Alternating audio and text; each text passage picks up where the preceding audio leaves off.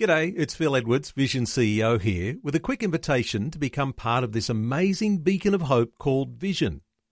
Together we can put our love into action to help people of all kinds build or rebuild their lives on the truth of God. Please consider the part you can play during our upcoming Visionathon appeal, remembering that it's your support that makes Vision possible, including this podcast. Life, culture, and current events from a biblical perspective. 2020 on Vision. Tuesday does roll around quickly. Our opportunity to check on breaking news headlines as they're coming out of the nation of Israel and more broadly throughout the Middle East. Ron Ross has been scouring the headlines once again overnight. Back with us. Hello, Ron. Welcome back to 2020. Good morning, Neil. Hey, Ron, let's start with a report that's come from Microsoft, and they've said and announced that Iran hacked US and Israeli defense tech companies. What's this headline about? Yeah, more than 250 Microsoft accounts linked to the US, EU and the Israeli government were hacked into. The hacking likely supports the national interest of the Islamic Republic of Iran, Microsoft Intelligence Agency said. The companies hacked included defense companies that support US, EU and Israeli government partners, producing military-grade radars, drone technology, satellite systems and emergency response communication systems. Microsoft assessed that Iran's targeting of these defense tech companies supports Iranian government tracking of adversary security services and maritime shipping in the Middle East. This is a developing story and one to keep an eye on. Speaking of tech companies, Israel is eyeing off making Facebook legally liable for content on its platform. What's this one about? Yeah, one legislation that I think is way overdue all around the world. A team of government-appointed Israeli experts are expected to examine far-reaching measures to rein in global social media companies and may seek to hold Facebook legally accountable for posts on its platform. The team, currently being selected by Communications Minister Hendel, could seek to compel Facebook to reveal its policies on censorship, banning, and how posts are placed in its algorithm.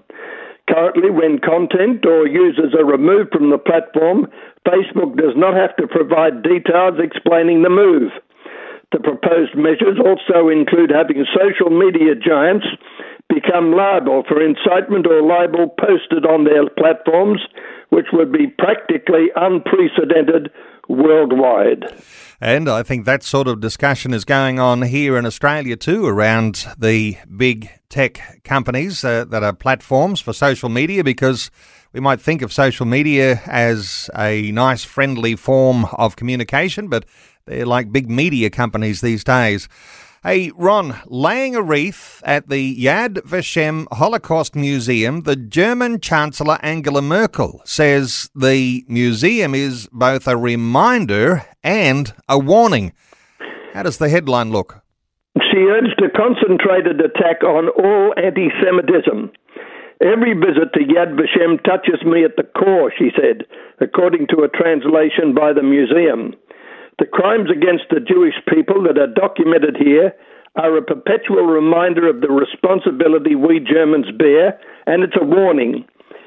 The Jewish life has again found a home in Germany after the crimes against humanity that were the Shoah is an immense expression of trust of which we're grateful.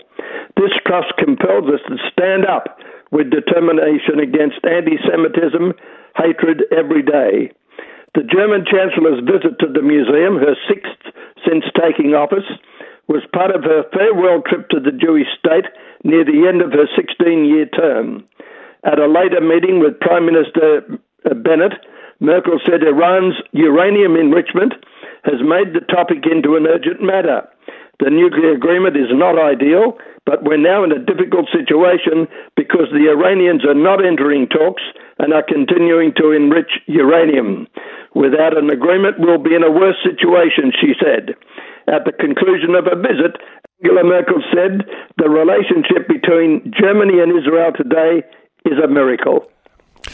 Ron, let's move to a headline that an Israeli court has reversed a ruling that allowed Jews quiet prayer on the Temple Mount. Give us an insight here.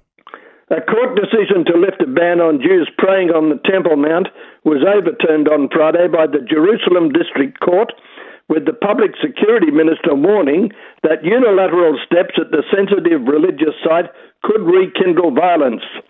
The earlier ruling by the Jerusalem Magistrates Court concerning a Jewish man, Ari Lipo, who was barred from the Temple Mount for 15 days after the police caught him quietly praying there. The court rescinded the ban, ruling that the man, like many others, prays on a daily basis on the Temple Mount. Under an official understanding, Jews are allowed to visit but not pray on the Mount, which is known to Muslims as the Haram al-Sharif, or the Noble Sanctuary. Although the police enforced this, recent months have seen a loosening of the status quo, with more Jews praying in the compound individually and even in groups. Noting that Lipu prayed quietly and privately, the Magistrates Court said that this activity by itself is not enough to violate the police instructions. But Public Security Minister Omer Bar-Lev backed the appeal, stating that a change in the status quo will endanger public security and could cause a flare-up.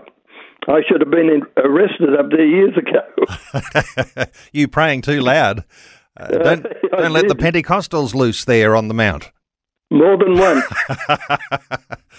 Hey, Ron, on an encouraging note, Israel's immigration numbers are high this year despite the COVID pandemic.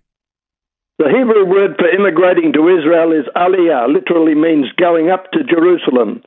This week, as the country marks Yom HaAliyah, which is tomorrow, there's double cause for celebration. The number of immigrants has increased by 31% compared to last year, with some 20,360 arriving so far in 21 compared to the same period last year. Data on immigration was released this week by the Aliyah and Integration Minister and the Jewish Agency ahead of Yom HaAliyah, a national holiday that celebrates immigrants to Israel from all over the world.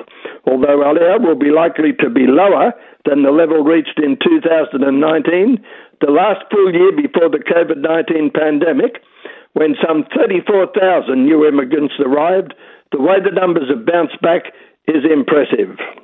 Well, movement everywhere around the world, and looks like here in Australia not too far away either. Great getting your insights as always, Ron Ross. Thanks so much for today's update. Thank you, Neil. Thanks for taking time to listen to this audio on demand from Vision Christian Media. To find out more about us, go to vision.org.au.